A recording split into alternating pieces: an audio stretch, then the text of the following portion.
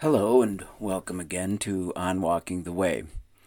This week we're going to be looking at a passage that talks about seeking the things above and what I would like to call just staying focused on what really is our life.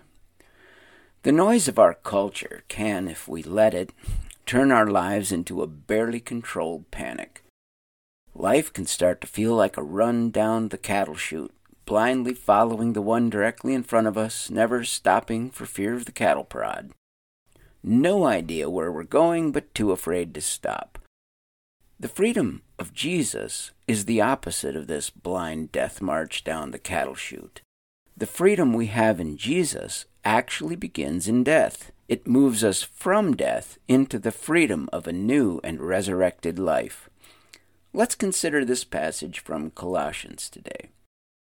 Therefore, if you've been raised with Christ, keep seeking the things above where Christ is, seated at the right hand of God.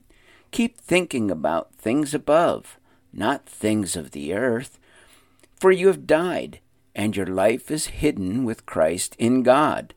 When Christ, who is your life, appears, then you too will be revealed in glory with him. Instead of looking forward to death and all around us to pain, we are told to leave death behind and look up to life. We have already died with Christ, and our new life is hidden with him in God. Not only do we need to look up, we need to seek the things we find there. What do we find in heaven? God and his eternal Son, Jesus.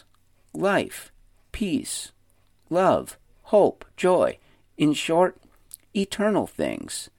These things are very unlike the things of earth, which are all passing away at best, and at worst, actively destroying us. Most of all, we need to stay focused on Christ, who is literally our life and our only hope. In him, we have life both now and eternally. So he is and must always be our focus. So what does a focus like this produce and inspire in us? Let's read on. So put to death whatever in your nature belongs to the earth: sexual immorality, impurity, shameful passion, evil desire, and greed, which is idolatry. Because of these things, the wrath of God is coming on the sons of disobedience. You also lived your lives in this way at one time, when you used to live among them. The response to the offer of eternal life in Christ is to turn away from those things that are of this earth and are destroying us. The list of vices above is all too familiar, and has not changed in any way since the first sin captured our hearts. These are the reasons the earth and all those focused on this present life and selfish desires fall under the wrath of God.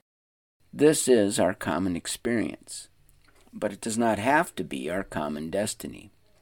But now, put off all such things as anger, rage, malice, slander, abusive language from your mouth. Do not lie to one another, since you have put off the old man with its practices and have been clothed with the new man, that is being renewed in knowledge according to the image of the one who created it. Here there is neither Greek nor Jew, circumcised or uncircumcised, barbarian, Scythian, slave or free, but Christ is all and in all. We have a new life in Christ, but this reality leaves us with a choice to make.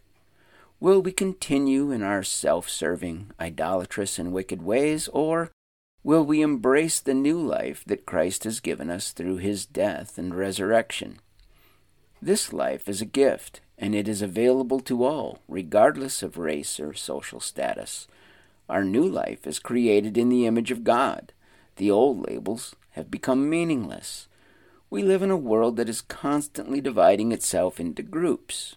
Nations, skin colors, ideologies, political parties, genders, the list is endless and getting longer.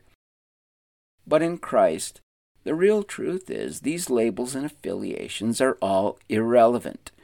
In Christ, we are all created and growing into the image of God. We are one because there is only one Christ. There is only one God. There is only one family.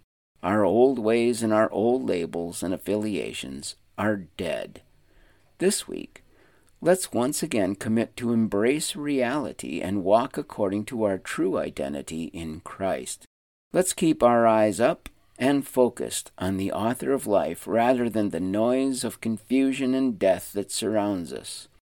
This week, let's commit to speaking life to each other rather than repeating the fear and despair that is all around us. Jesus is the way, the truth, and the life, now and always. So have a great week.